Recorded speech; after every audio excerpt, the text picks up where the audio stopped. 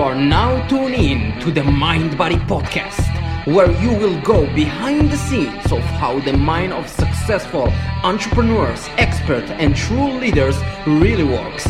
Here you won't just listen, you will understand the guiding principles to create massive change in any area of your life. And of course, this podcast is hosted by the strong, lovely, with the sexy Jewish accent, Lidor Dayan. Welcome, ladies and gentlemen, to the Mind Body Podcast. I'm your host, Lidor Dayan, and in today's podcast, I had a chance to speak with Dave Palumbo. For those of you who don't know who is Dave, Dave is a retired bodybuilder and expert contest preparation coach. He is the CEO and founder of RX Muscle and owner of Spaces Nutrition. His notable clients include the likes of WWE superstars Triple H and Stephanie McMahon. Dave and I talked about several topics such as the importance of fiber in our nutrition, how to train properly to gain more muscle, and the difference in training and nutrition between men and women. So without further ado, let's begin the interview. First of all, thank you very much for being on my podcast. And second, I would like you to introduce yourself for the people who might not know who is Dave Palumbo is. Yeah, I'm Dave Palumbo, and I have been in the bodybuilding industry for over 25 years now. I started out as a medical student. I was in medical school for 3 years. I got into bodybuilding while I was kind of in med school. I was bitten by the bug. On my third year, I decided I was going to take some time off. I really wasn't loving working in a hospital and treating sick people. I really kind of more enjoyed the preventative medicine type of field where we can kind of keep people from getting sick to begin with by giving them, the right diets and nutritional supplements and exercise regimens. So I took a year off. I started making money in bodybuilding. I never went back, and so I competed for about 13 years. Then I kind of retired and segued into, reporting on the sport more. And now I have a website called rxmuscle.com, which is a media website, kind of like ESPN for bodybuilding and fitness. And we have original TV programming. We report on the contests. We interview the top, I guess you could say, names in the business. And I also have a nutrition company called Spaces Nutrition, which is a very high-end nutrition supplement line that I sell, products to the general public, all over the world for that matter. And once again, it's pretty well known at this point. It's been around for over 10 years. And, I'm kind of living the dream in the sense I'm doing, all the things I always wanted to do, and I'm actually making a living from it, so I can't complain. Wow, that's really amazing. And I want you to take you a little back when you just started bodybuilding. What made you? Was any a trigger? You saw maybe a movie, you saw somebody. What made you so inspired to become a bodybuilder? Well, I always liked the look, I was a big Sylvester Stallone fan, from the Rocky and the Rambo movies, and so I liked the look, I guess. And once I started, working out more and more, and I started seeing my body change a lot, because I was always very lean. So I would see the muscular changes pretty quickly. I got the urge to, get on stage and see, how I can do in bodybuilding, even though I really wasn't big. I thought I was big, but you was a long run distance, no? Yeah, I was a distance runner, and after training in the gym for like a year with weights, I decided I was going to do a show, and I think I competed at like 168 pounds. Uh-huh. And I was obviously too small for my height, which was 5'10". Uh-huh. And I didn't do that well, but I was very well conditioned, and all the people backstage were like, "Holy mackerel, you're ripped," but I had no muscle on me, so I didn't have enough at least. And so the next time I competed 2 years later, I was like 200 pounds, so I had gained 32 pounds of muscle or something like that. So I knew that I had somewhat of a knack for bodybuilding. I didn't know how far I can go with it, but I knew I loved it, and I loved seeing the changes in my body. So I went with it. That's been the story of my life. That I always kind of just whatever that I'm happy to be passionate about or involved in, I kind of give it 100% because I'm like an overachiever. I want to make sure I'm the best in the business at whatever I do. I want to become an expert. That's always been my thing. I bred cats, believe it or not. I bred Persian cats back in the 90s, and I was obsessed with that when I was doing it. I got into fish tanks. I got obsessed with that. Now I breed snakes. I'm obsessed with that. Obviously, I'm obsessed with the reporting on bodybuilding, having the best content on site. I'm obsessed with having the best nutritional supplements. So, like I said, I try to, if I do something, I decide to do it and give it 100%. I'm going to give it my all. I'm not going to go half-assed in doing anything. And otherwise, to me, I'd rather just not do it. And that's always been the way I was in life. I never liked to do like a million different things. I always wanted to just focus on what I really enjoyed. And what's going into the mind, like before contests, and you prepare yourself, like it's really very mentally, right? Because you're on a diet, you're on low carb, you're starting to feel like really exhausted, and what's going in through your mind on the last months before? Are you going to just be the best, or you are like in the mind you're thinking I'm gonna win this? Like Arnold Schwarzenegger used to say all the time, when I compete I always knew I'm gonna win. So what's going into the mind? Well, my mindset was always I wanted to be the best I could be, because you don't know who else is going to be there. Mm-hmm. We all want to win. Of course you want to win the show, but you can't predict who's going to be there. So all you can do is focus on yourself. And I think my goal was always come in the best you can be. In other words, there's not going to be any excuses why I couldn't diet harder or why I missed the gym. I didn't care how bad I felt. I got to that gym. I never cheated on my diet, when I wasn't supposed to. And this way, when I got to contest day, I knew that I did everything I could conceivably do to look my best. And I think that's all you can hope for, really. Because, like I said, there's always someone better than you somewhere. Mm-hmm. So for you to say, I'm going to win, and then go to the show and be disappointed, it's kind of like foolish, you know what I mean? So I would always say, as long as I'm my best there, however the cards fall, that's the way they fall. And I've won a lot of shows, and I didn't do well in a bunch of shows, not because I wasn't in my best shape, just because there were either better people than me, or the judges just didn't feel that I deserved to be up as high as I thought I deserved. So I never left the show saying, man, I screwed up, because I always gave it, like I said, always gave it 100%. I was always in the best shape of my life, and I did as much as I possibly could. Yeah, and it's really important to know how to talk to yourself better, because we all have this. We all try to achieve, and when we don't get what we want, we sabotage ourselves in the mind, and we say, "Oh, what a stupid I am! I didn't do so well." But That's you right. actually, you said a good point. You said like I always say good stuff to myself, right? So it's also you got to think about yourself, and you can't worry about what you can't control. Mm-hmm. I can't control how anyone else looks. I can't control if anyone else is dieting harder or not dieting as hard. It's not something that I have control of. So for me to worry about it, it's wasting energy. There's no benefit to it. So I just worry about myself. Am I going to be my best? Am I going to be in the best shape of my life? Is my posing as good as it could be? Is my tan going to be as good as it can be? And I try to keep all the variables that I can control. That's what I focus my energy on. Mm-hmm. And as an expert, and you are a lot of years in the bodybuilding industry, what is the most common mistakes you see a lot of people do before they go and they prepare themselves into a contest?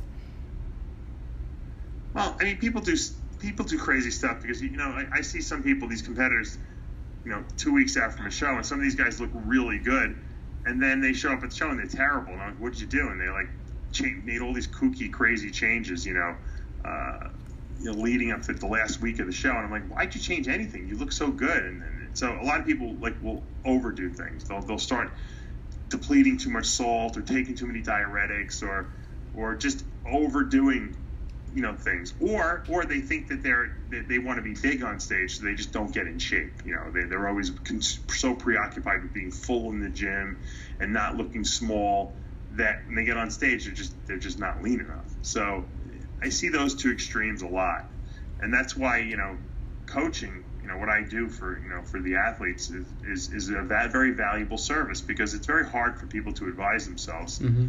But if they hire someone like me, and I'm going to tell them every step of the way what to do, then there's no chance that they're going to make a mistake. Yes, and especially when you are on 3 or 4% body fat, then you don't really think good, right? Well, even if you think amazingly, it's just very hard to advise yourself, because you look in the mirror and you want to do crazy, kooky things because you think, oh my God, you go into a panic. It's very hard to be subjective and look at yourself and say, okay, I'm where I need to be. I'm going to calm down. I'm going to stick to my plan. No one ever does that when they're advising. They always do too much or too little. And when was the time that you said to yourself, okay, I'm done with bodybuilding? What made you like say, okay, this is enough for me, I want to go and explore something else in my life?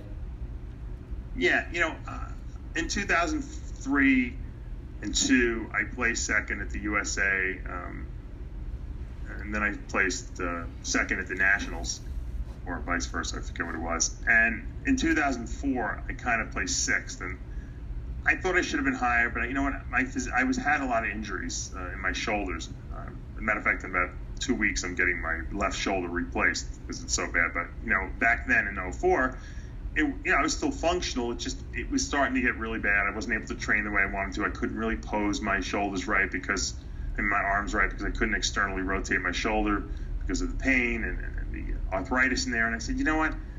I said to myself once before, I'm going to stop competing when I don't think I could be better than I was the year before. And honestly, after 2004, I said to myself, I don't think it can be better than this. I think I'm going to start getting worse. And I said, I don't want to start getting worse on stage and have people see that. Let them remember me at my best. And so I just stopped competing. And I said, you know what? I'm done.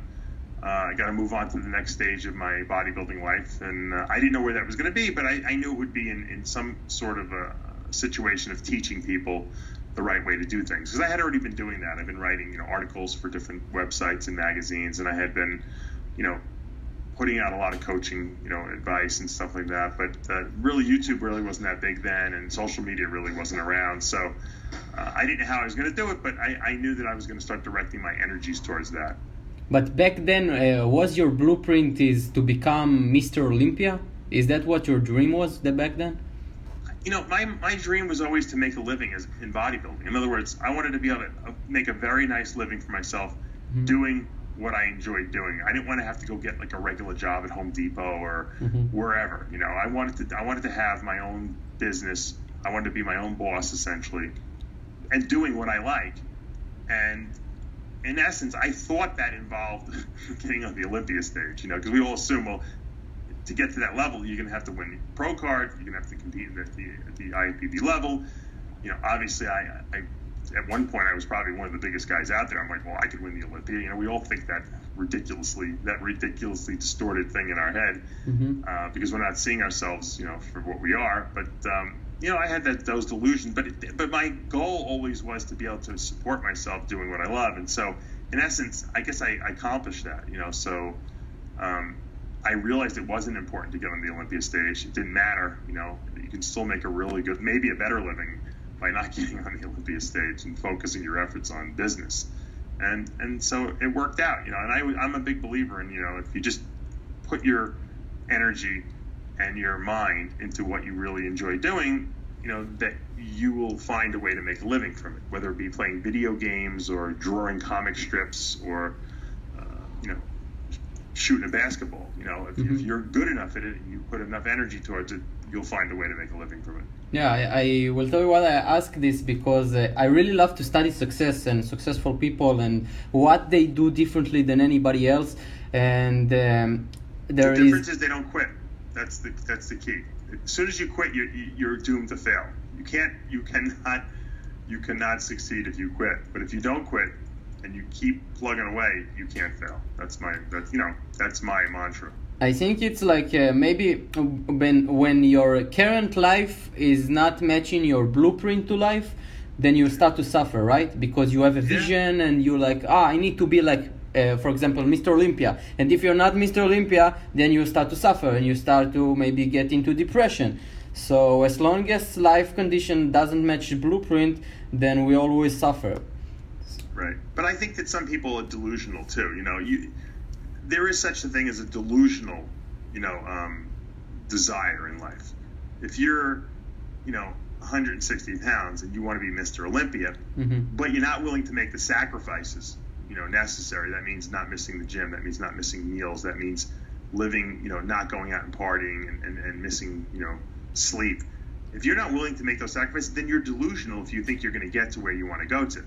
Yes. And I think that's the problem with a lot of people. They feel, oh, well, I have the mindset too. How come I don't succeed? Because no one could have worked harder than I did or put more effort and energy into what I did and sacrificed more than I did. I knew that. I knew that I left nothing on the table. There was no chance that anyone could outwork what I was doing and put more of my mental focus into what I was doing and have a more scientific approach to what I was doing than I did. And I think that's why I knew I couldn't fail. Now, I didn't know how I was going to make the money or how it was going to manifest itself, but I just knew that if I put this much in continuously, and this happened with RX Muscle too. When I first started, I was losing a lot of money. I was paying out of my pocket. Everyone told me I was an idiot. I wasn't going to make any money from it, that it wouldn't succeed. And, it's been around since 2009. So, we're going on 8 years now. So don't let people tell you can't do something, but also in the same right, if you don't put 100% effort into it, don't expect to succeed. And I think that's an important point. But you had clarity. You knew what you wanted, and this is what makes the difference. Because when you know what you want and you go into this uncertainty, you don't know what's gonna happen, but you just believe in yourself enough and don't let anybody distract you or telling you it's not you are not gonna do it. Then you are going to do it, because as long as people believe in themselves and in their heart, they know what they want, they know what they're after, then they will it's just the time until they get what they want, right? Yeah, or they get what they're supposed to get. In other words, I always say you don't get what you want, you get who you are. So what you put out there energy-wise and passion-wise is what you get back. I may have thought I wanted to be Mr. Olympia, but I really didn't. I wanted to be successful in this industry and make a good living from it and make a difference in the industry. That's who I was. I just didn't realize it at the time, but I still focused all my energy, and then the universe kind of gave me back, what I was. And I think that's an important distinction to make, because not everyone's going to be Mr. Olympia. There's only one Mr. Olympia, and everyone else is not. So everyone else better find a way, or find a niche for themselves. So I think that's an important distinction to make. Yeah. So now I want to take the conversation to another thing, and this is about training and nutrition, because as an expert I would like you to answer a few questions if you can, please.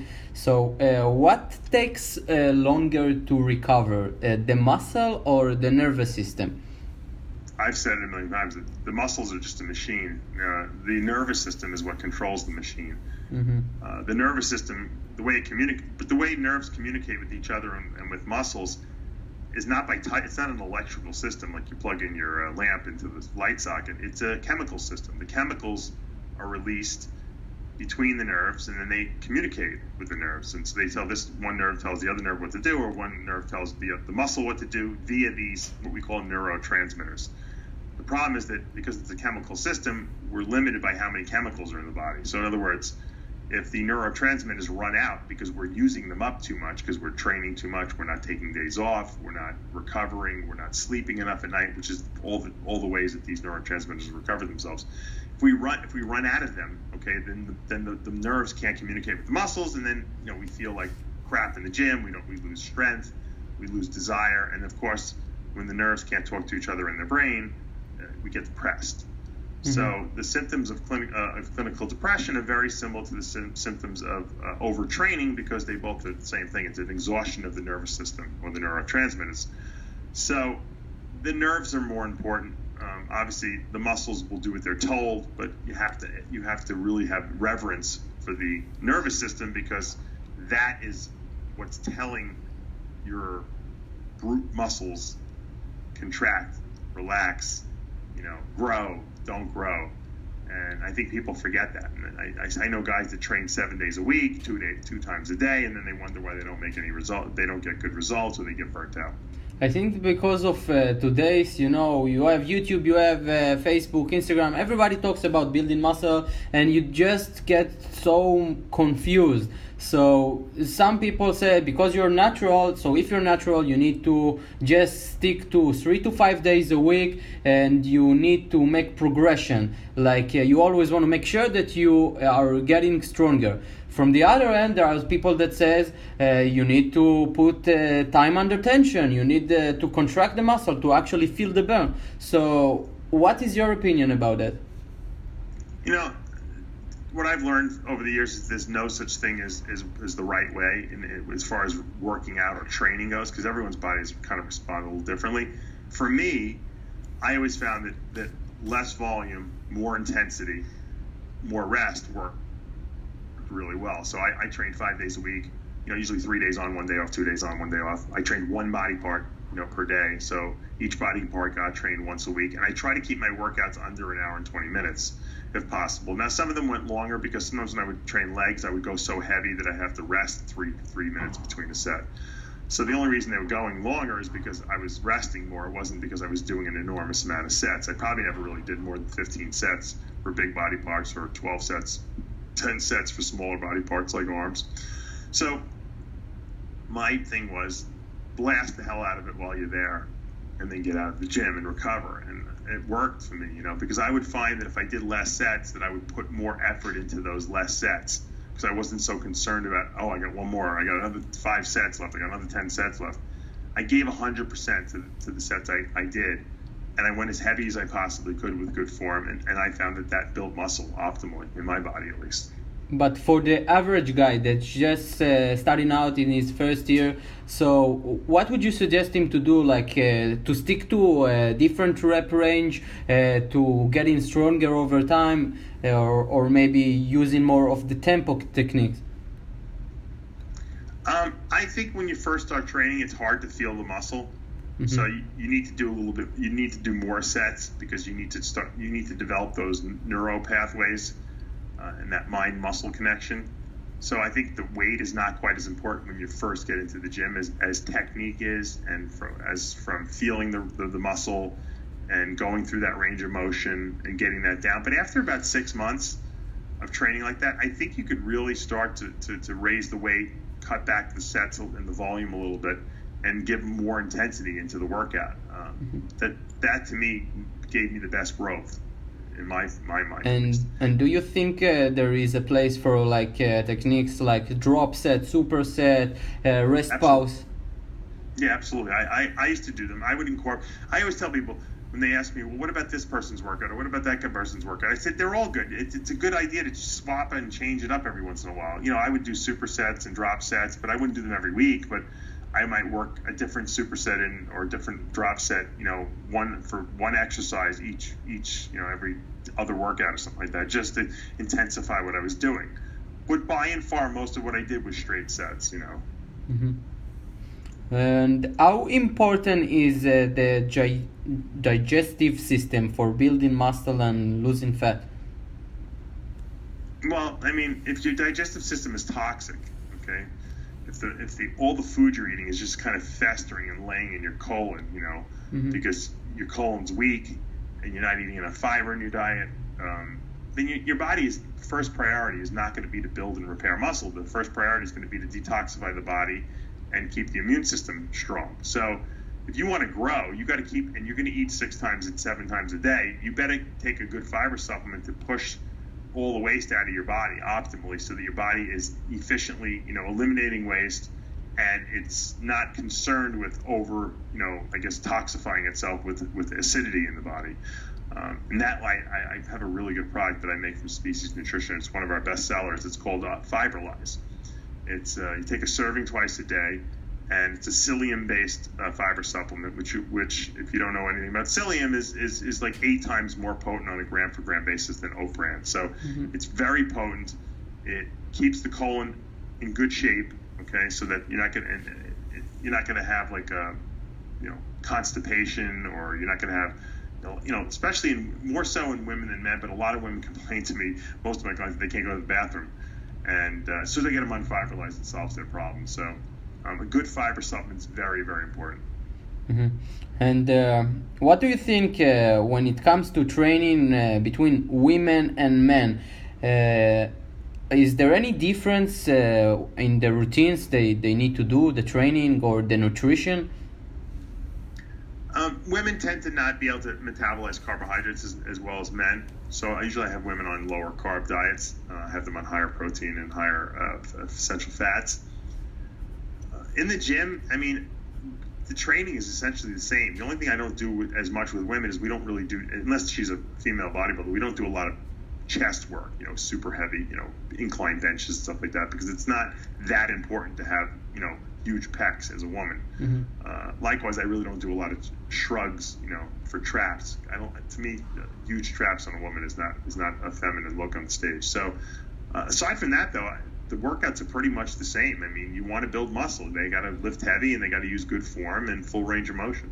So for women, let's just say, for example, if she walking on her upper body, she needs to train it like maybe once a week. It's enough.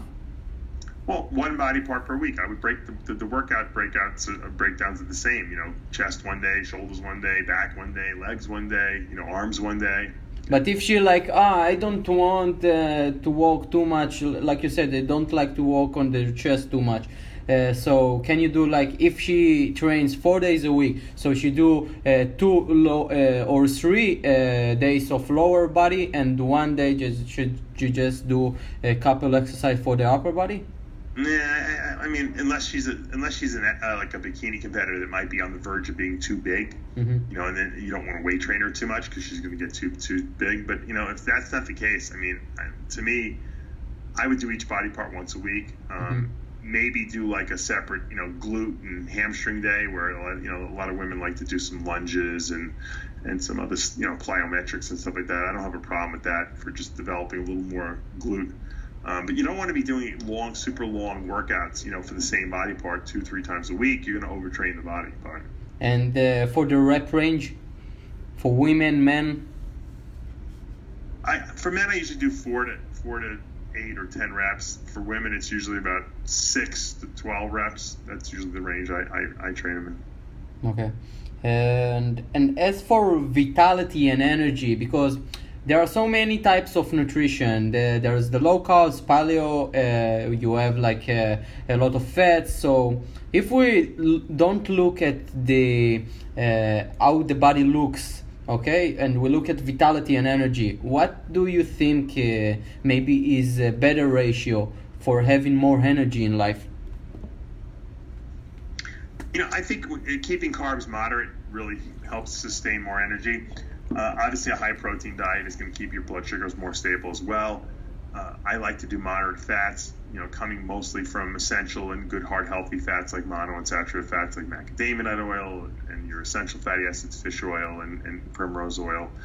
I think when you eat a good high protein content and space it out over 5 or 6 feedings a day, and you temper that with some good, moderate fat intake, and then you just give yourself just enough carbs to kind of fuel what you're doing in the gym and what your work, output is like during the day.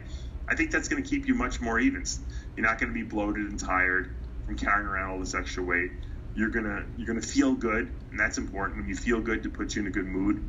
So, it depends on the person's goals. If the guy wants to get huge and wants to bulk up, I'm going to have them on a lot of food. They're probably going to get bloated, and they're probably not going to be. They're going to be tired all day because they're carrying around an extra 25, 30 pounds with them. Mm-hmm. So that just comes with the territory, though. When I hit 300 pounds in 1995, I thought I was going to die. I was so heavy that I couldn't wait to go home and go to sleep at night. That's just to get off my feet. That's how heavy I was.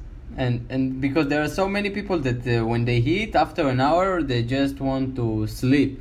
So how can you avoid this? Like you said, less carbs during the day?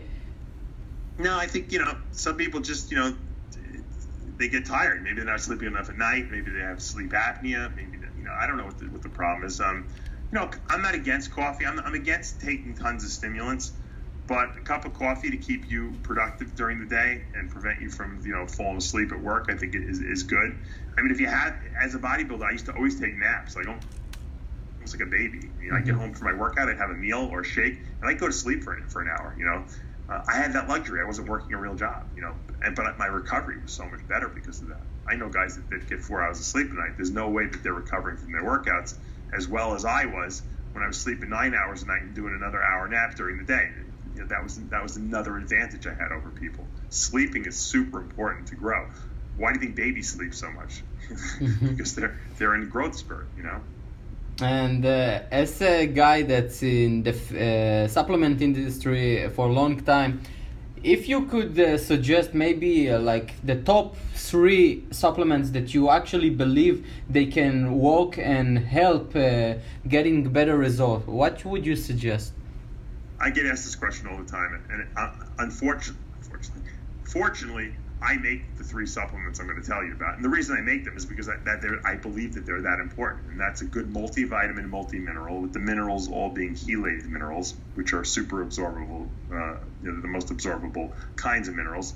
I make a product called V-Mineralize. You take 5 pills twice a day. Now, I know people that go and take a Centrum 1 a day, or they take a multivitamin that's 2 pills a day. There's no way you can get enough of all the vitamins and minerals that your body requires in 1 or 2 pills. It's just impossible. So you're basically just buying a dream. People think it's a convenience. Oh, it's so easy to eat 2 pills a day. Yeah, of course it is, but you're not getting any benefit out of it. You need to use a threshold amount of the stuff that actually has decent quantities in it. So how much is enough? There's a lot of different vitamins and minerals in V-Mineralize. So if you go on my speciesnutrition.com website and you look up the V-Mineralize formula, you can see I did a lot of research on what the exact amount of each vitamin your body requires as an athlete on a daily basis, and that's what I put in there. But it's according to each person's how much you weigh? I mean, each person's a little bigger or small, but pretty much, if you're an adult, we could all benefit from taking 5 pills twice a day. I'm sure if you're a 96-pound female, maybe you can do 7 pills a day. Or if you're 400-pound guy, you might want to take 15 pills a day. But by and far, for most of the people who use V-Mineralized, 5 pills twice a day is fine. Likewise, the second supplement I would advise people to take is essential fatty acid supplement, and you need to use both essential fats, the omega-3s and 6s. And fish oil is the best source of 3s, and the best source of 6 is evening primrose oil. So I have 3,000 milligrams of fish oil, 2,600 milligrams of evening primrose oil in 6 pills. So you take 3 pills in the morning, 3 pills at night, and you'll get all your essential fats. So those are the 2 most important. I'd like to see people take a little bit of extra vitamin D because people are a little deficient. V-Mineralize has 2,000 IUs of it in there already, but you probably need about another 5,000 per day. You can pick that up anywhere. It's pretty cheap. And I mean, I would call that like 2.5, the supplement 2.5. The third supplement that in this list of top 3 would be the fiber supplement. Once again, you got to rid the body of waste. And that's my Fiberlize product. It's artificially flavored, so it tastes really good, but there's no carbs in it. No absorbable carbs.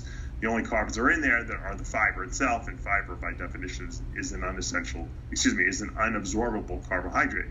So if you take those 3.5 supplements, essentially, you're going to cover all your bases.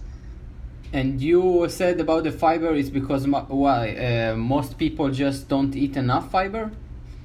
It's impossible to eat enough fiber in a bodybuilding diet, that is. But if you look at the average people, they just need about 10 grams of fiber for each 1,000 calories, no? Yeah, well, that's a lot of fiber. If you're taking 3,000 calories and you need 30 grams of fiber, the problem is that you can't get it all from eating salads because salad is insoluble fiber. Most of the fiber you need to take in is soluble fiber, and the best source of soluble fiber is psyllium. Psyllium is 8 times more potent on a gram per gram basis than is oat bran. So there is a difference in fiber. You're going to be like it's going to be like you're eating 64 grams worth of oat bran. Plus, none of the carbs are absorbable in psyllium. So when you see the Fiberlife shake, it's a very, very, very, very. So what you say, product. It's like there is a difference in the fiber source. Yeah, because I know people. You go to the store and they sell these soluble fibers where you put them in water, they disappear. It's like, oh, this is so easy, but it doesn't do anything. Matter of fact, the number 1 selling fiber bar in the market is called Fiber One. I don't know if you've ever seen it. Yeah, I know. Benefiber, no? No, Fiber One is a bar. It's a protein bar, but it's the number 1 selling fiber supplement. There's no fiber in there. Guar gum is the fiber, which is a binder. It doesn't even do anything health-wise to your body. It's all sugar and carbs in there. Mm-hmm. That's their fiber supplement. And the other thing that you mentioned, what did you mention? Fiber One or something like that? Benefiber. That's crap. There's nothing in there. There's nothing that's Really? potently going to do anything in that supplement. So people just don't know, and so they fall victim to the marketing that's out there. Yeah, and, we all think, like I always thought that if I go and I maybe have oats and it says there is like 10 grams of fiber, or if I take beans, so Right. is the fiber that's in these foods is good? It's okay, but you got to remember, I told you psyllium is 8 times more potent on a gram for gram basis than oat bran. So if you ate 8 grams of psyllium in my Fiberlife supplement, you'd have to have 64 grams worth of oat bran to be the equivalent of that. And think about how many grams of carbs you're going to get in that. So it's just not practical. It's very, very hard to get enough fiber in your diet without taking a supplement, especially as a bodybuilder who's so concerned with getting enough protein. Carbs are just not something we worry about. And there is a place I can check it, because it's never right in the ingredients. Yeah, well, you look at the ingredient list. If it says psyllium in there as the number 1 ingredient, then you know you got a lot of psyllium in there. It says it right. Look at my Fiberlife container. You'll see exactly what's in there. Okay, last questions I always ask before I end an interview is what is the legacy you would like to leave long after you won't be here? I know it's different from all the topics we talked about, but I always love to end the conversation with this question. Right. I think my legacy would be like that. People remember he's the guy who educated the masses in bodybuilding and fitness, and showed people how to eat properly, how to take supplements properly, how to understand the science of being a bodybuilder. And he wasn't, so many people out there give advice, but there's no science backing their advice, or they just make up stuff. And I'm the guy who tells the truth. I call RX Muscle the truth in bodybuilding. Truthfully, Dave Palumbo is the truth in bodybuilding. Hopefully everything I say out of my mouth is going to be truthful from a science standpoint, from a point of view of what I felt happened at the shows, what's going on in our industry. Not everyone wants to hear the truth. Not a lot of people. Sometimes people get pissed off at the things I say, but at least I'm telling the truth. And so people know if they listen to what I'm saying, they're going to benefit from it in the long run. Yeah, you're doing an amazing job. So I really want to thank you for everything you do and you share. And it's really, I don't take it for granted. So thanks again for being on my podcast. And till the next time, thanks. Keep up the great work. If you enjoyed this interview or any other one from the Mind Body Podcast, feel free to subscribe to my podcast at iTunes, Spotify, SoundCloud, and at my YouTube channel. Also, feel free to share this podcast on Instagram by tagging the Mind Body Podcast.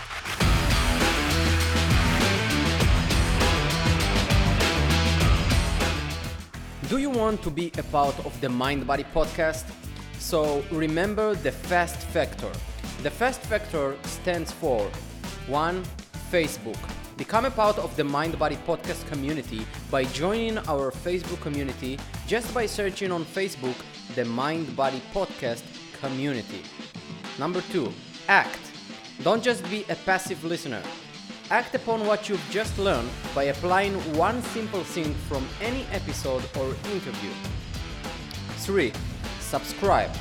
Don't forget to subscribe to the podcast on iTunes, Spotify, SoundCloud, or if you're visual like me, then just search the Mind Body Podcast on YouTube. And number 4, train others. Cause just like I always says, leaders create leaders, and you're all here to grow together. And by training others, you're training yourself. So this is the FAST factor. Remember it. Facebook, act, subscribe, and train others. Oh, and please feel free to leave a review which will engage all your VAC senses. And the VAC senses stands for visual, auditory, and kinesthetic, which when you use all the 3 combined, you remember stuff much better. For more information about my coaching, public speaking, and taking your mind and body to all new levels, check my site at lidodayan.com. Till then, never, ever forget to smile. See you soon.